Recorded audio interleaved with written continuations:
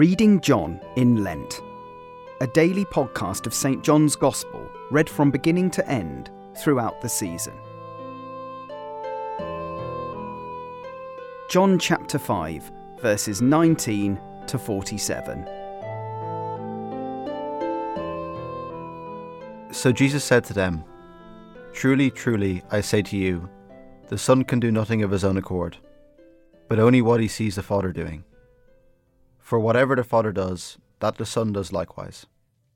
For the Father loves the Son, and shows him all that he himself is doing. And greater works than these will he show him, so that you may marvel. For as the Father raises the dead and gives them life, so also the Son gives life to whom he will.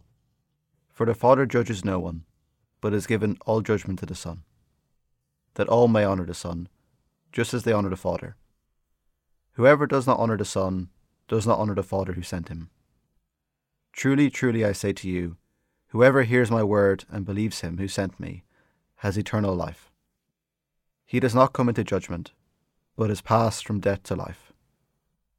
Truly, truly, I say to you, an hour is coming, and is now here, when the dead will hear the voice of the Son of God, and those who hear will live. For as the Father has life in himself, so he has granted the Son also to have life in himself.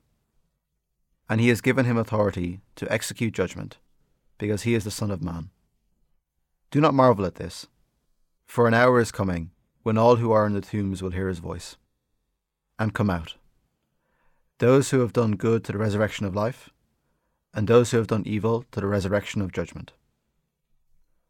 I can do nothing on my own.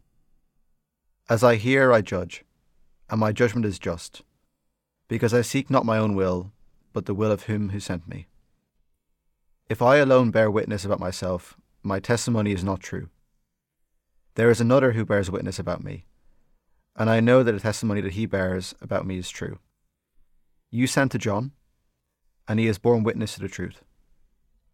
Not that the testimony that I receive is from man, but I say these things so that you may be saved. He was a burning and shining lamp, and you are willing to rejoice for a while in his light. But the testimony that I have is greater than that of John. For the works that the Father has given me to accomplish, the very works that I am doing, bear witness about me that the Father has sent me. And the Father who sent me has himself borne witness about me. His voice you have never heard, his form you have never seen. And you do not have his word abiding in you, for you do not believe the one whom he has sent. You search the Scriptures because you think that in them you have eternal life, and it is they that bear witness about me. Yet you refuse to come to me, that you may have life. I do not receive glory from people, but I know that you do not have the love of God within you. I have come in my Father's name, and you do not receive me. If another comes in his own name, you will receive him. How can you believe when you receive glory from one another and do not seek the glory that comes from the only God? Do not think that I will accuse you to the Father. There is one who accuses you, Moses, on whom you have set your hope. For if you believe Moses, you will believe me, for he wrote of me. But if you do not believe his writings, how will you believe my words?